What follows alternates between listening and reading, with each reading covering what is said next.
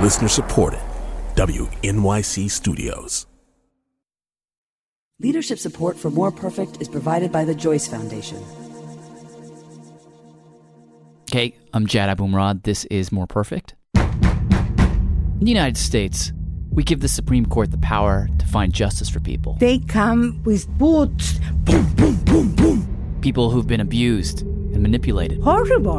I mean, they didn't knock on their door. That power extends beyond state borders. They came with prepotencia. Sometimes even beyond national borders.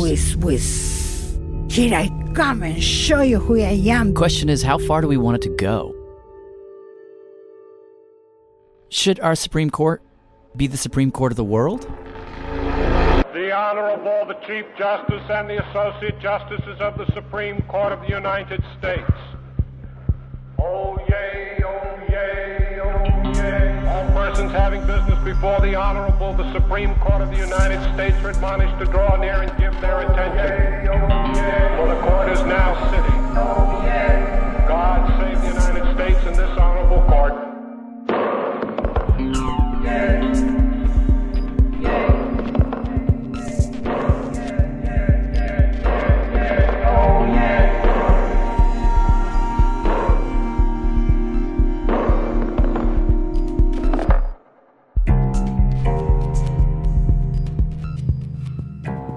Okay, so I grew up at a time when a lot of people genuinely saw America differently than they do now. This was the 70s and 80s, Carter, Reagan years. And there was a sense, particularly if you were a new arrival, that America was special, exceptional, that we held the world to a higher standard. Certainly what brought my family to America. Okay, so it's not that way anymore so much, and it seems like every day, at least in my lifetime, we're asking the question, how should we feel about that, whatever that is, that higher calling that's somehow, for better or worse, embedded in the idea of being an American? Is that stupidly wrong-headed and arrogant, or is there something in that we still should embrace? Turns out that argument has been happening in a totally fascinating way at the Supreme Court, centered around this teeny law that seems to ask some pretty big questions about who we are, who we want to be. The story comes from two KPs, Kelsey Padgett. Hi. And Kelly Prime. KP2? KP1. I believe you are now KP1. KP1, okay. You've ascended the ranks. I am now KP2 or 3. No, you're all KP1. 7. Stop it. KP12. Okay, stop. Kelly, start us off. Yeah. So this story begins appropriately enough, not in America, but it starts in 1976 with this woman. I have to get used to. Yeah, is that a little better? Okay. So I guess the first thing, if you could just introduce yourself. Well, my name is Dolly Filartiga. I am from Paraguay. Paraguay, it's this small country right on top of Argentina. And Dolly's family, the Filartigas, are a pretty big deal over there. What happened in my family was that my grandfather was very rich. The Filartigas made their money exporting tobacco to Europe for big cigarette companies like Gitan. Le plaisir de fumer. Was a family that owns a beautiful house in the countryside. Lots of land. 2 airplanes. Now this could have been Dolly's life. But it wasn't going to be like that. And it wasn't because of her father. Your father, what's his name? Or what? Joel. And what did your dad do for a living? He's a doctor. Her dad very famously turned his back on his fancy upbringing and moved the entire family to the countryside. They always were short of money. And there he set up a clinic to give medical care to the poor indigenous farmers in that area. He take care of like 47,000 people. He was the only doctor in a lot of cities. Her dad became kind of like a patron saint of the countryside. Not only would he give them medical treatment, but when they came in, he would tell them, go vote, rise above your station. And as you can imagine, as word got out, this really pissed off Paraguay's ruler at the time, a guy named Alfredo Stroessner. He was called the pulpo, the octopus, because he said he had arms and tentacles that reached into everybody's lives there in the country. That's Renee Horst. I'm a professor of Latin American history here at Appalachian State University. When Dolly was growing up, Renee lived next door in Formosa, Argentina. Right across the river from Paraguay. And Renee says at that time, both Argentina and Paraguay were part of this big network of dictators all across Latin America, and it was called Operation Condor. Operation Condor was a network that linked together military dictatorships of Latin America. So Brazil, Argentina, Chile. Bolivia, Uruguay, Paraguay. And it was all masterminded by Pinochet in Chile. Renee said that Operation Condor was a lot like a spider web, with Pinochet as the master weaver, the spider. The communist revolution in Cuba had just happened, and so these 6 super militaristic dictatorships, they banded together to pretty much trap communism and keep it out of South America. Remember, this was the Cold War, and America really wanted to keep communism out of the continent too. So it's really likely that the CIA was involved. The result was a network of state-sponsored terror. In the darkest part of the night, they would come to your apartment and drag you out and stuff you in the trunk of a Ford Falcon car, and you would disappear forever. My father used to tell the presa, don't vote for Stroessner. So this was the context behind Dr. Filartiga's rebellion. Dolly said he'd travel all over the world giving talks, trying to show everything what Stroessner was doing in the country. He would tell his patients, when the government comes to buy your crops, put it away, don't sell it. Don't give them a thing.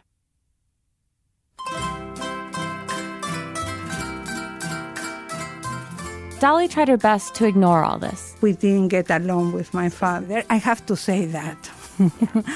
So, when I get older, she moved away from the country. And I came to the city to live. What city was it? Asunción. She worked to put herself through school. And then Juelito and Anali follow me after. And then Dolly says she worked to put her 2 siblings through school. Her sister, Anali, at the time was 14, and her brother, Jolito, was 17. Love Juelito. He was her favorite. Juelito looked like my mother. Green eyes, castaño hair, like her. I know that he had a lot of girls that crushed on him. This is Dolly's daughter, Paloma. Very handsome, yes. But he wasn't a player or anything. And what was Jolito's personality like? Was he loud? Was he quiet? You see those people that say things and you laugh because he's so funny all the time? Those people that take jokes? Comedian? Comedian. We always saw that he would become a comedian. He was very funny. So you two were close? Very close. So that's the backdrop. 1976, Dolly's in the city with her 2 siblings, while her dad's out in the country, drumming up opposition to the regime. At that time, Juelito, he tell many friends that he feel that he was being followed. He didn't want to tell us because we always tell him to be careful. Even my father, Joel, used to tell him, be careful because you are, Joel, my son. And at that time in Paraguay, it was well known that there were spies everywhere. The Purahue. Purahue is an expression in Guarani. A person with hairy feet. Feet with hair. Is called a piragüe. It's a nickname for informers of the regime. So things were already tense. And then, on March 29th, 1976, Dolly and her siblings are turning in for the night. Around 11, maybe. Dolly and Anali both sleep in one bed. And Juelito has his room. And so he went to brush his teeth, and then good night. And what happened was that we heard in the middle of the night, maybe 3 o'clock, was the bumping in the door, but with the shoes. And she wakes up like, what's happening? She throws on a coat over her nightgown. To cover myself. And she goes to the door, where she finds a cop. He said, you have to come with me. There is a little problem with your brother at Peña's house. At Peña's house, remember that name. Inspector General Américo Peña. He lived 2 doors down, and she didn't know him too well, but he was a policeman, and she'd always had suspicions about him. So Dolly steps out into the chilly night in her nightgown. The street was full of policemen, cars. The officer who was at the door walked her over to Peña's house, into the house, down a long hallway. that she says was lined with even more policemen. They maybe was, 70 of them, 35 and 35, one close to another. She says as she walked down the hall, the policemen sort of parted for her and guided her to a room in the back of the house. I went into that room, opened that door, and saw Joelito's body. He was lying on his back, on a mattress. And this gorgeous human being. My brother was so beautiful. His body is covered in gashes. You can see where he's been stabbed over and over again and maybe tied up. They burned him. They cut him. I found the teeth out. There was an electrical wire attached to his genitals. Monstruoso. Terrible. You don't know how to explain how other human being can do that to another one who never did anything to you to I don't know. Dolly says she bolted out of the room and immediately ran into Inspector General Peña. He was standing in the doorway. I saw Peña in my way. Peña told me, "You better shut up. Here is the thing that you deserve. And you better keep quiet because next time will be you something like that." You see. He told you next time it would be you? Yeah. And your family. You better shut up. I say, I am Dolly Filartiga. You don't know who I am. I am Dolly Filartiga. You made me shut up today, but tomorrow everybody will know what you did to my brother. Over the next 3 years, the family tried to get justice. They sued Peña in the Paraguayan courts, but their lawyers were threatened. One was disbarred. When Dolly and her mom testified against Peña, they sent us to jail. So we went to jail. When Dolly and her mom got out of jail, they raised publicity. I'm showing what they did to my brother. They convinced reporters to write newspaper articles to call for an investigation. But before anything could happen, Peña... he disappeared. He vanished. He fled the country altogether. So the question is, if you're Dolly, what do you do? Your brother has just been brutally murdered. You know who did it. But you know you can't get justice in Paraguay because the whole court system's in with the regime, and you can't go to the International Criminal Court because it doesn't exist yet. And even if it did exist, your case is way too small. So what do you do? Well, I said we have to do something. Fast forward to 1979. I moved to Washington. Dolly's living in D.C. Cleaning, cooking. Cleaning houses, working part-time at a law firm. Very frustrated. All this time, she's had feelers out with her dad's connections at NGOs, just trying to find out at least where Peña is living. I always have communication with the Paraguayan living there. Finally, one day that spring, she got a phone call from one of those connections. They found Peña. They told me that Peña was living here in Brooklyn. He'd been working at a furniture store in Brooklyn when a fellow Paraguayan had recognized him, outed him. I didn't know what I was going to do, but I wanted justice. How do you get justice in this case? I was desperate. You got a Paraguayan responsible for the death of another Paraguayan in Paraguay. Impossible to do anything. That happened in Paraguay. So, even if he did something wrong, Paraguay, which it seems like he did, this has nothing to do with America. Nothing. Well, I said we have to do something. So I was looking for help. Dolly contacts a lawyer who gets her in touch with this guy. Peter Weiss. Center for Constitutional Rights. Center for Constitutional Rights. Peter says even before Dolly showed up, we were trying to figure out how to sue people committing crimes against humanity and war crimes. For example, 504 unarmed Vietnamese women, children, and old men were massacred over a 4-hour period by U.S. troops. This was around the time of the My Lai massacre in central Vietnam. When that happened, my colleagues at the center and I... they'd been wondering, was there a way for them to bring a case against the U.S. military on behalf of one of the victims? In an American court, if the crime was committed abroad. So I came and met Peter and asked for help. So I called an emergency meeting of the center staff. And he asked them, Is there a way we can help? Is there some wormhole in American law that would let us bring non-Americans and non-American crimes into American courts? And one of us at the center was obviously a good researcher. And they said, hey, there's this super old, super obscure law. Something called the Alien Tort Statute. The what? The Alien Tort Statute. And it seemed just right for that case. I don't know how many hours and hours and hours and hours they tried. Finally, they found this law that they used to use against the piratas. The piratas? Pirates. Pirates. Thank you. Pirates. Yeah. What do pirates have to do with anything? Oh, who? Yeah, what? You want to go straight to me, or do you want to go Kelly to handoff? I want someone to answer my question. Sure. Who are you, by the way? I'm Kelsey Padgett, a reporter. Okay. And yes, this story has to do with pirates. Definitely. We'll get there. But before that, there's this even crazier background. Okay. You gotta buy it. You gotta go with me on this journey because it's a lot different than the rest of this story. So ready to go on this journey? Yeah. Take my hand. We're going to Philadelphia. We from P-H-I-L-A period. All the way back in 1784. Granola and a banana. This is William Casto. He's a law professor at Texas Tech. He told me this story, and it's really a story of a fight, of a beef. Yeah. Here's the situation. It's 1784. You've got this guy, Mr. de Longchamps. Charles Julian de Longchamps, and he's a French guy, and he's living in Philly. He apparently was an officer in a French cavalry regiment and a nobleman by birth. By the way, some people didn't like him.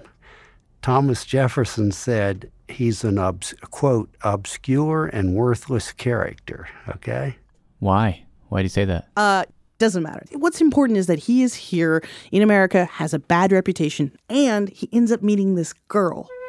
A nice young Quaker girl, a, quote, heiress to a competent fortune. Ooh. Yeah. And her friends? Disapproved, very much so. And so they started circulating rumors around town, around Philadelphia, that Longchamp was a liar, that he was not of noble birth and wasn't even an officer. That he was just probably gold digging, since she had this money. I see. De Longchamps is really mad about this. He was incensed, and he put on his uniform, and he stormed over to the French embassy. He goes to the embassy. And there he spoke with Francois Barbe Marbois. Another French guy. Who was the embassy's first secretary, okay? Here's an aside. Yeah.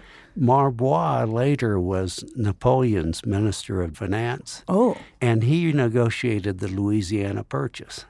Oh, wow. But that's just an aside. Point is, Marbois is an important dude. But, the other French guy, de Longchamps, the maybe scoundrel guy, he walks in and he's like, I guess he doesn't show a lot of respect. He's like, I need you to drop everything and help me out with this situation because people are spreading rumors about me. They're saying I'm not a nobleman or whatever. I need you to stand up for me. And Marbois refused. We don't know why. At any rate, in response, Longchamp shouted at Marbois, I'll translate it, I will dishonor you. And then he called him, and this is a translation, a laughable scamp. Which is kind of, can you imagine people calling someone a laughable scamp today? It seems tame, honestly. Very tame. But those words would create a national crisis. In fact, everything we're talking about today goes back to this little confrontation. How? What do you mean? So, honor was this big deal back in the day. It's right. Why Hamilton dies, right? Something like calling someone a laughable scamp could cause a death. You know what I mean? That's the kind of thing you do a duel over. It was an indignity. Marbois was so pissed at the moment, and he did the right thing in that time period, which is instead of have a duel with the man, he contacted his bosses. He wrote a letter, across the seas to France and said, y'all, what are we going to do about this? Now, the French don't like what's going on. The French want us to put him on a ship back to France and have France punish de Longchamps and the Pennsylvania Executive Council agreed, but the judges refused. They say, we're not going to do that. That's ridiculous. All that causes France to say, you know what? If we can't be sure that America is going to take care of this, that they're going to punish this guy, maybe we can't take this brand new country seriously. Maybe it's a land of no law. Oh, so it really escalates. Yeah, it becomes this huge thing. And you got to keep in mind, at that time, the United States was a third world nation. We were weak. France had been our buddy during the revolution. And the feeling was we desperately needed the help of other countries because we were just this baby little country. By the way, the Dutch ambassador was furious too because he said, if you don't punish Longchamps, I'm leaving the state. He actually threatened to leave the state. It really created problems. So we had to do something.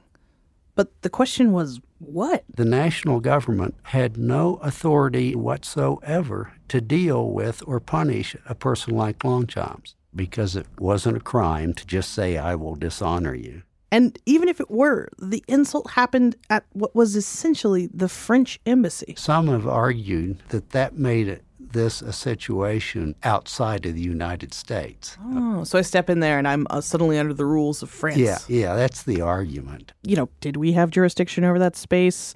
Did we not? Point is that the new U.S. government... They were just powerless. They didn't know what to do. What happened? Well, so the case goes to court.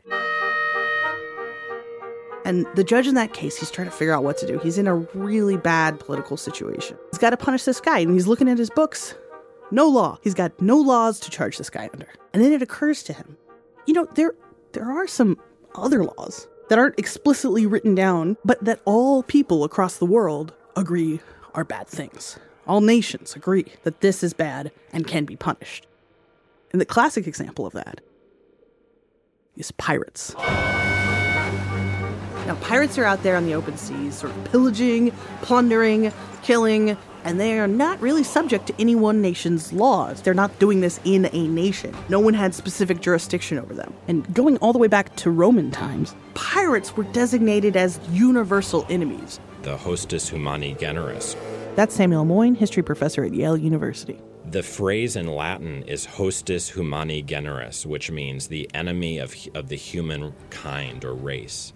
And it means that maybe there's things that are so heinous, you don't have to pass a law to make them illegal. And you don't have to be empowered to stop or punish the perpetrator of such crimes because they're just so bad. And piracy was the classic example. Okay, so what the judge decides is that this French guy in Philadelphia who insults the fancy French guy in Philadelphia, the way that we're going to solve this is by saying that the insulter, he's a little bit like a pirate.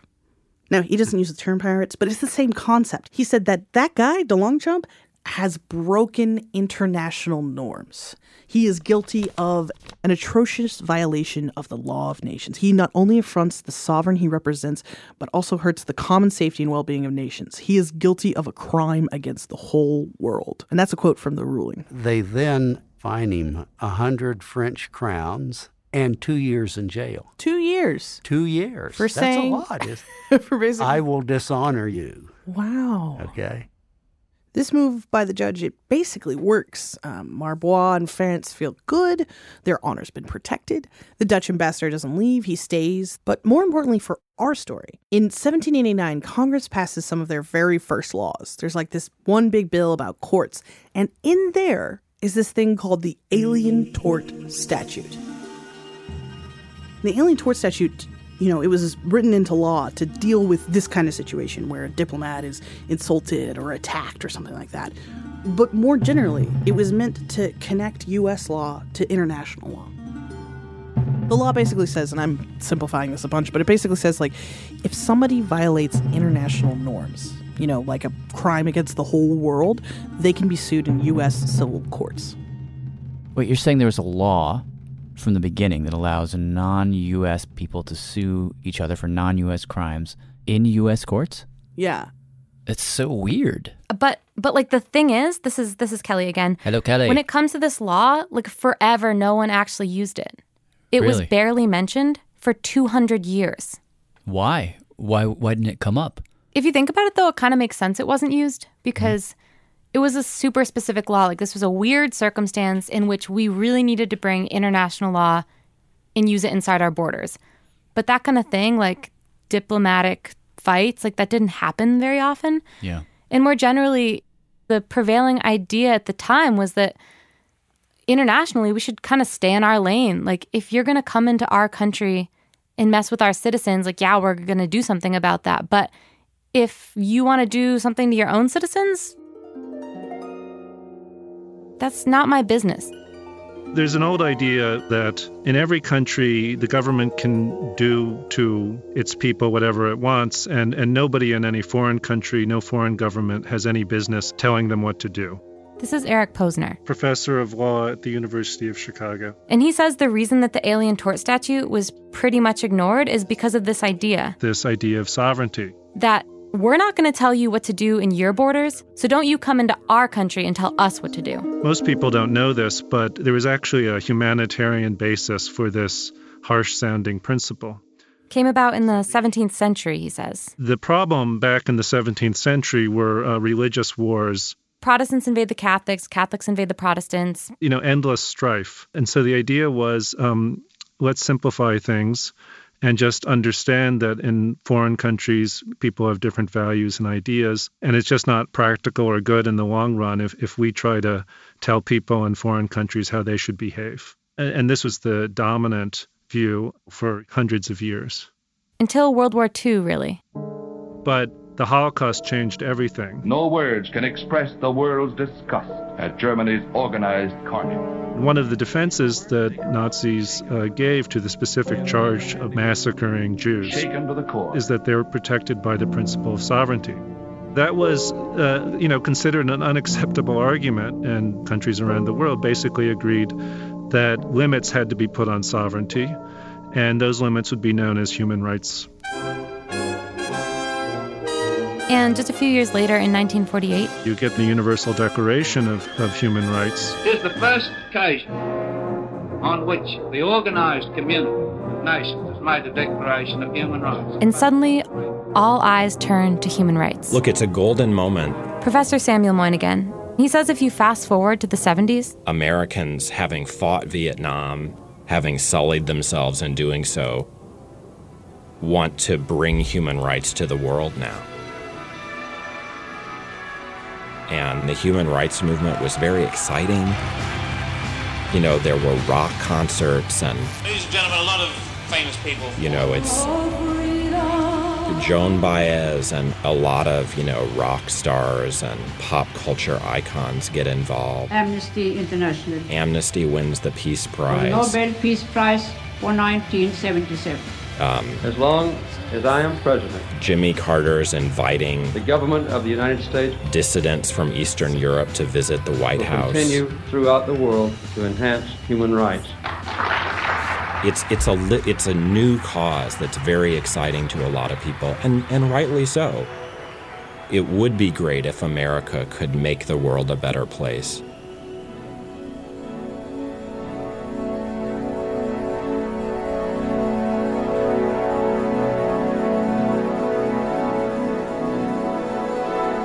So, this brings us back to Dolly. So, I came and met Peter. And Peter Weiss. Center for Constitutional Rights. Trying to figure out how to bring Dolly's case to U.S. courts. That's the context. America is having this moment with human rights, and we want to bring it to the rest of the world. So when someone in Peter's office suggests using this old little law to get justice for Dolly, it seems obvious, like, of course. So I called an emergency meeting of the center staff. Basically, their idea was that some crimes, like piracy, were so bad that the borders didn't matter. Like, anyone should be able to prosecute them, and the U.S. should be able to bring these people to court on behalf of the world. But I have to tell you that the majority of our colleagues there thought we were slightly insane. Did your boss say, like, what? Yeah, people said, you're never going to get anywhere with this. It's all about Paraguay. So Dolly's lawyers, they file their papers, and eventually this case gets in front of a federal circuit court. The federal court, Eastern District, Brooklyn. In the day of the trial, you saw Peña in the elevator at court? Yes. I met him in the elevator, and I asked him, why you did that to my brother? Why you do that to him? Why? He couldn't answer. He was shaking. Anyway, we were in the court. He's a Paraguayan, I am too, and so what? In the court, they submitted autopsy reports. We bring the photographer, pictures. We bring picture of him with the mattress. Jolito was in the mattress, tying the feet and the hands like this. And Peter says that after he made his argument, an interesting thing happened. When I finished my argument, the judge started to go back to his chambers, and before he got out of the courtroom, he turned around and said, "Interesting case." Ooh, so what happened? Well, the judge ruled against them. But they appeal. Then it goes up to the Second Circuit. And ultimately, a judge orders Peña to pay $10 million to Dolly and her family. They won? Yeah. What happened was like a miracle. I was able to get justice in the United States. In the Filartica case, they convinced the Second Circuit that the Alien Tort Statute, it wasn't just for stuffy diplomats anymore. It was for human rights. Period. They say, look, torture is now like piracy. And this ruling sets off... And then we're off to the races. An explosion of cases. I mean, in 1984, you had Talleyrand v. Libyan Arab Republic, and it's unbelievable. 85, the Soviet Union, then Dartle v. USSR. 1987, there was a case from Argentina called Forti v. Suarez Mason. It's wonderful. 1991, Guatemala. 1993, Ecuador and Peru. 1995, former Yugoslavia. In 1999, Chile. There was a case.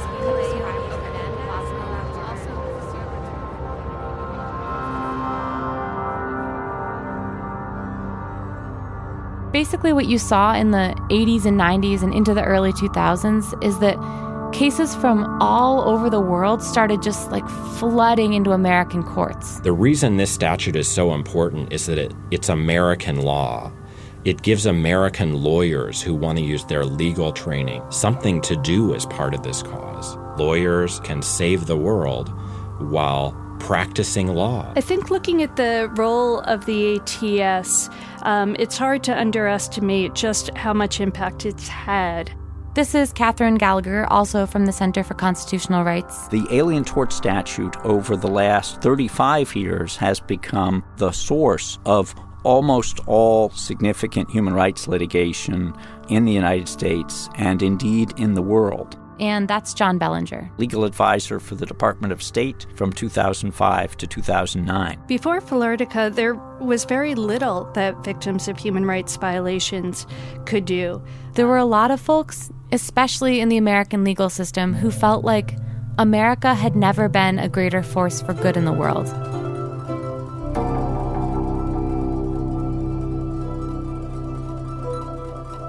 But the rest of the world wasn't so sure.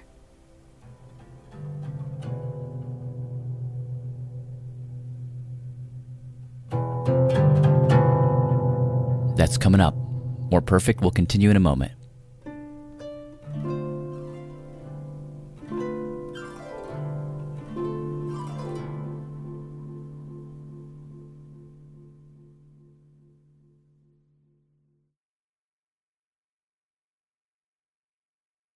This is More Perfect. I'm Jad Abumrad. Back to the two KPs, Kelsey Padgett and Kelly Prime. Here's Kelly. Where we left it, Filartica just happened. We had an explosion of cases. American human rights lawyers were feeling really good about themselves. But diplomacy is a delicate thing. Many foreign governments, including many Western democracies... That's John Bellinger again. Great Britain, Australia, Germany, Switzerland, would regularly complain to me, as the legal advisor of the State Department, that they thought that the Alien Tort Statute was in fact itself a violation of international law because it allowed U.S. judges to have jurisdiction over actions that had absolutely nothing to do with the United States. But Instead of dialing it back, human rights lawyers, they decided, why not push it even further?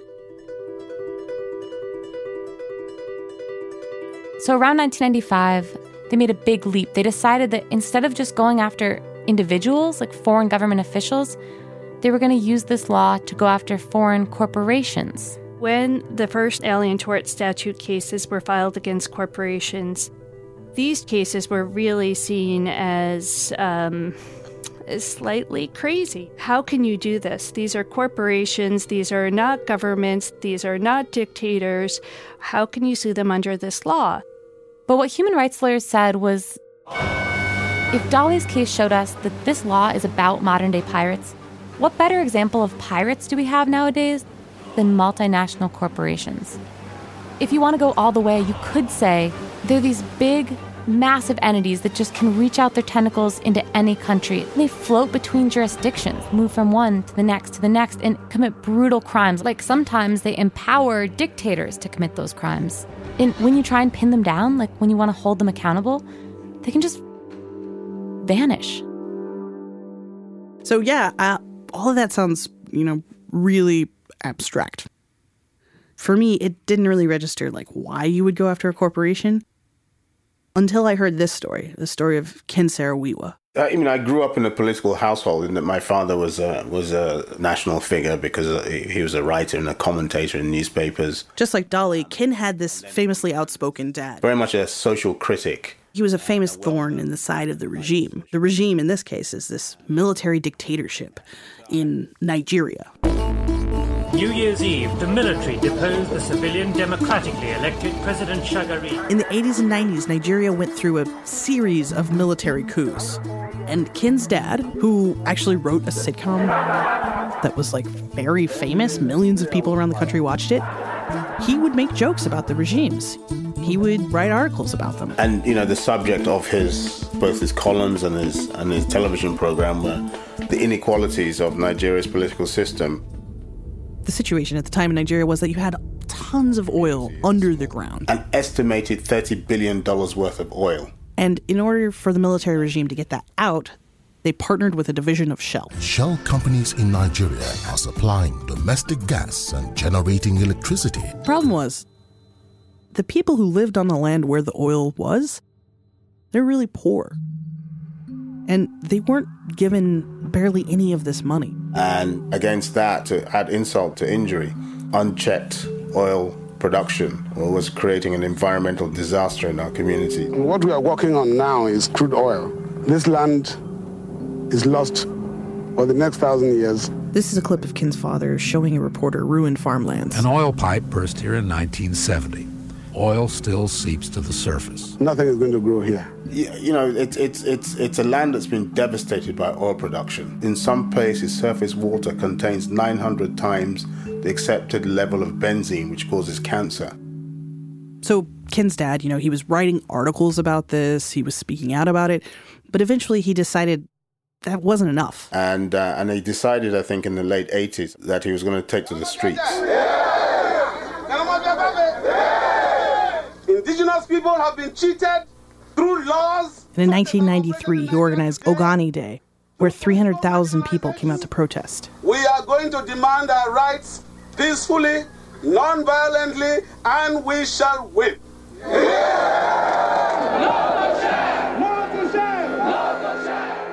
Over the next month, the protests kept going. They escalated. As tension increased, an oil worker was badly beaten. And then Shell pulled out of the region, resulting in the closure of oil operations in the area.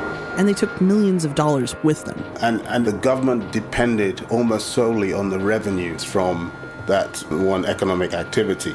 And so, not long after the protests, Ken's dad was thrown into jail. And Ken Jr., he begins frantically traveling the world trying to raise awareness about his dad's situation. To publicly put pressure on General Abacha, the Nigeria's head of state. And on November 10th, 1995, 2 years after his dad had been arrested, Ken is at this international conference in New Zealand trying to sort of lobby world leaders. And he says that after dinner, he just got this funny feeling. I remember walking across one of the streets and I just saw the sunset that evening. It was a beautiful sunset, actually. There's a big red sun just sinking into the bay. And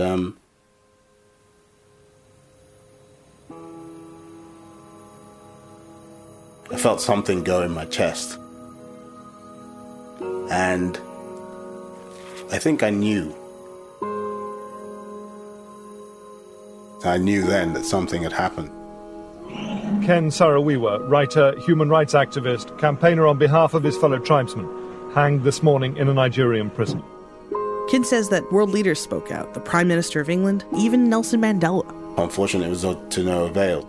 Nothing happened. It's difficult to know what to do with all of that. How do you get justice for what happened to your father? You could argue, and this is what lawyers later did argue, that the only way to get justice was not to go after the regime, but to go after Shell and its parent company, Royal Dutch Petroleum. In going after Shell, they claim that they helped the Nigerian government do some horrendous things. They claim that Shell aided and abetted the Nigerian government in kidnapping and torture and rape. Shell directly did this stuff? Or well, aided and abetted. So the claim is that they would supply guns. That they'd actually supply guns? Well, actually, the allegation, the claim is that it's just ammo. But still, that's not a... Right. That's and there were other things, too. Like, they claim that Shell would call in this sort of special forces unit of the Nigerian government that colloquially everybody was calling the kill-and-go mob. Oh, they're claiming Shell was calling in hits? Yeah, basically. That Shell was, hand-in-hand with the government on this. Of course, Shell denies all this. And in 2002, people like Ken, who had lost brothers, lost family, and also surviving victims of all this violence, they banded together with some American lawyers and brought a case under the Alien Tort Statute. They alleged that Shell was essentially the hostis humani generis, the enemy of the human kind or race, and therefore could be tried in American courts. Yeah, and as you can imagine, they got pushback, and this case got challenged all the way up to the Supreme Court. We'll hear argument first this morning in Case 10-1491, Kiobel versus Royal Dutch Petroleum. Okay, this case was actually argued twice, but we're combining them here for simplicity. So the basic issue in this case seemed really simple at first. Can you use this law against corporations? Like, if you read the Filartica decision, the torturer has become, like the pirate and slave trader before him, an enemy of all mankind. This is Justice Kagan actually reading from the Filartica decision and saying, we gave the stamp of approval. The courts have said this is okay. But there were certain categories of offenders who were today's pirates. So the question was, are corporations in that category? Can they be considered today's pirates? The principal issue before this court is whether a corporation can ever be held liable for violating fundamental human rights norms under the Alien Tort Statute. That's Paul Hoffman, the lawyer representing the Nigerians bringing the case. And let me start by saying that the international human rights norms that are at the basis of this case, like all the terrible crimes that we've all already agreed are crimes against humanity, all of those human rights norms are defined by actions. They're not defined by whether the perpetrator is a human being or a corporation. And if Filartica says that torturers are today's pirates, what about a group of torturers? What about Pirates Incorporated? Do you think in the 18th century, if they brought Pirates Incorporated and we get all their gold and the Blackbeard gets up and he says, oh, it isn't me, it's the corporation, do you think that they would have then said, oh, I see, it's the corporation, goodbye, go home? That's Justice Breyer basically agreeing that in this case, to differentiate between a corporation doing bad things and a person doing bad things, it's kind of silly. This case clearly struck Justice Breyer powerfully. The question to me is, who are today's pirates? He says Adolf Hitler was like a pirate. If Hitler isn't a pirate, who is? They're the dread pirates of our time. And we have treaties that say there is universal jurisdiction. The Alien Tort Statute, as it was applied to human rights cases from Filartica on, is part of a trend in the world today. The trend in the world today is towards universal justice for people that and corporations that violate these kinds of norms. That's the trend. In fact, the United States has been the leader in that. Our government has proclaimed our leadership position. We thought the argument went extremely well, and we really did not see how we should lose. But then it was Shell's turn. The trouble is that the choice to pursue corporations Samuel Moyn again. Might have killed the goose that laid the golden eggs, because on the one hand, it makes sense to shift to corporations. They have the money. On the other hand, corporations will use their money to hire the best lawyers they can buy. Lawyers like? Ms. Sullivan? Kathleen Sullivan. Mr. Chief Justice, and may it please the court. When Kathleen Sullivan got up there, she and the defense team basically sidestepped the whole issue of whether corporations should or should not be considered pirates, whether this law should or should not be applied to corporations. They actually went bigger. They started talking about all the reasons why actually using the A.T.S. for non-American crimes might be a really bad idea for anyone. It came down to 3 main points. 1, reciprocity. We fear that if we say that a United States court can be open to try any accused law of nations violator for anywhere in the world, regardless of the place of the conduct, the other nations of the world might seek to do the same to us. Basically, if we can take people from other countries and try them in our courts, what's stopping them from doing that to us? That should inform your decision today. And the second point made by Shell. That's where the offense to the principle against international friction is at its highest. International friction. Like, this could cause a diplomatic nightmare. You're basically saying to other countries, these judges that you didn't elect, we didn't elect them either, frankly. I didn't vote for them. You didn't vote for them. They were appointed. And now they're going to be patrolling international law? Are we really comfortable with that? And I want to stress that our point is that the U.S. is projecting here our law onto foreign countries. And finally, and the statement of the case is really striking. This case, on the most basic level, what business does a case like that have in the courts of the United States? How is this any of our business? There's no connection to the United States whatsoever. It's a point that really jived with Justice Alito. Why does this case belong in the courts of the United States? Well, it has nothing to do with the United States other than the fact. In a way, in that moment, he sort of captured how America had shifted. We didn't want to pretend to be that shining city on the hill anymore. That was over. I have the opinion for the court in case number 10-1491, Kiobel and others versus Royal Dutch Petroleum Company and others. In the end, the court decided to rule in favor of Shell and Royal Dutch Petroleum. The Chief Justice wrote the decision. Justice Story wrote in 1822 that no nation has ever yet pretended to be the custos morum of the whole world, the guardian of morals of the whole world. First, it's just a matter of common sense that when Congress passes a law, it is passing a law that applies in the United States and not some other country, unless the law tells us otherwise. Second, regulating conduct abroad risks serious foreign policy consequences, and courts are and should be reluctant to invite such consequences unless that is what Congress clearly intended. We see no reason to He says that extraterritorial conduct that's outside the United States, isn't going to count. There has to be some relationship to the United States. Basically, they took the A.T.S. and they clipped its wings. Do you feel like I'll tell you the thought brewing in my mind, and I'm wondering if you would agree or you think it's stupid. Mm-hmm. The sense that I have with the A.T.S. is that it came about at a moment of great idealism and hope. Mm-hmm. And now, after the fog is cleared, so to speak, it seems to represent not just hope, but naivete. Mm-hmm. The fact that we think we can change the world, that it's that easy. The A.T.S. and its falling out of favor somehow represents in a way the way in which we've all had a kind of sober awakening. I wonder, do you feel like human rights, in the way we understood it, is dead? No, I think it's transformed our idealism. But maybe the disaster in Kiobel was a moment of kind of stepping back to think a bit more broadly about how we can make the world a better place. And Samuel Moyn says we do need to rethink some things. Frankly, it's a little dishonest to just pretend that America brings justice to the world. America was founded on the idea of human rights. Ours was the first nation in the history of the world to be founded explicitly on such an idea. Which is not really true. And as they've presented their cases, the human rights movement leaves out how much the United States has often been involved in the evil they're portraying in court. So at the very least, he says that what this decision shows us is that before we run around judging other countries, we should take a hard look at ourselves. Absolutely. But more importantly, in the end, we can't avoid the question, what's the best bang for our buck? It's just not proven yet that A.T.S. is it. He said all you really had was a few individuals who won cases, and by the way, most of them never got any money. Really? Yeah. Dolly didn't get paid. You know, after she won, Pena fled. Again. And so, in a way, the Alien Tort Statute didn't have far to fall to begin with.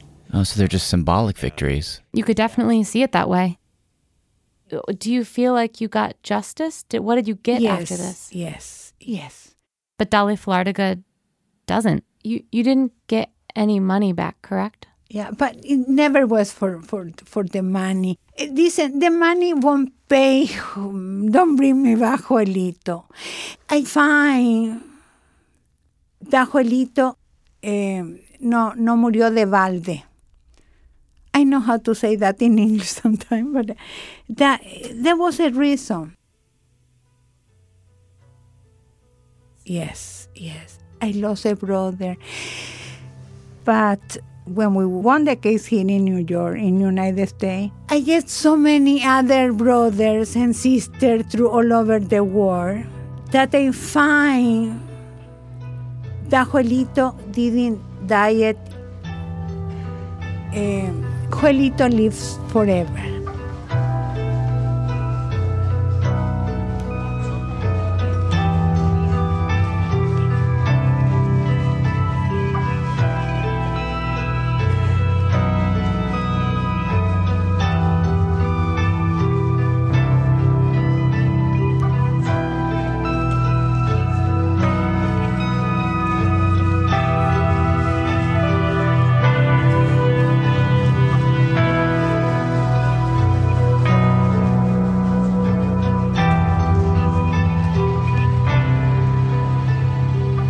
Producers Kelsey Padgett and Kelly Prime.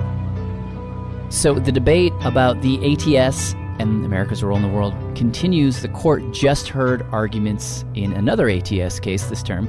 It's called Jesner v. Arab Bank. It's a suit brought by nearly 6,000 plaintiffs against a Jordan-based bank accused of financing terrorism. Odds are that the court will use the case to further limit the A.T.S., but that remains to be seen.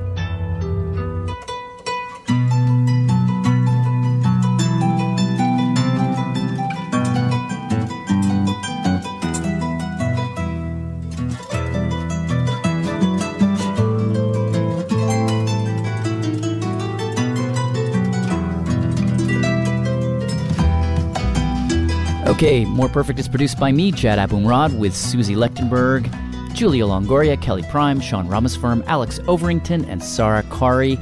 This episode was produced with Kelsey Padgett and significant editing juju from Jenny Lawton. Take it, Jenny. We also had help from Ellie Mistal, Christian Farias, Linda Hirschman, David Gable, and Michelle Harris. Supreme Court audio is from Oye, a free law project in collaboration with the Legal Information Institute at Cornell. Leadership support for More Perfect is provided by the Joyce Foundation. Additional funding is provided by the Charles Evans Hughes Memorial Foundation. Additional music for this episode was by Nicholas Carter.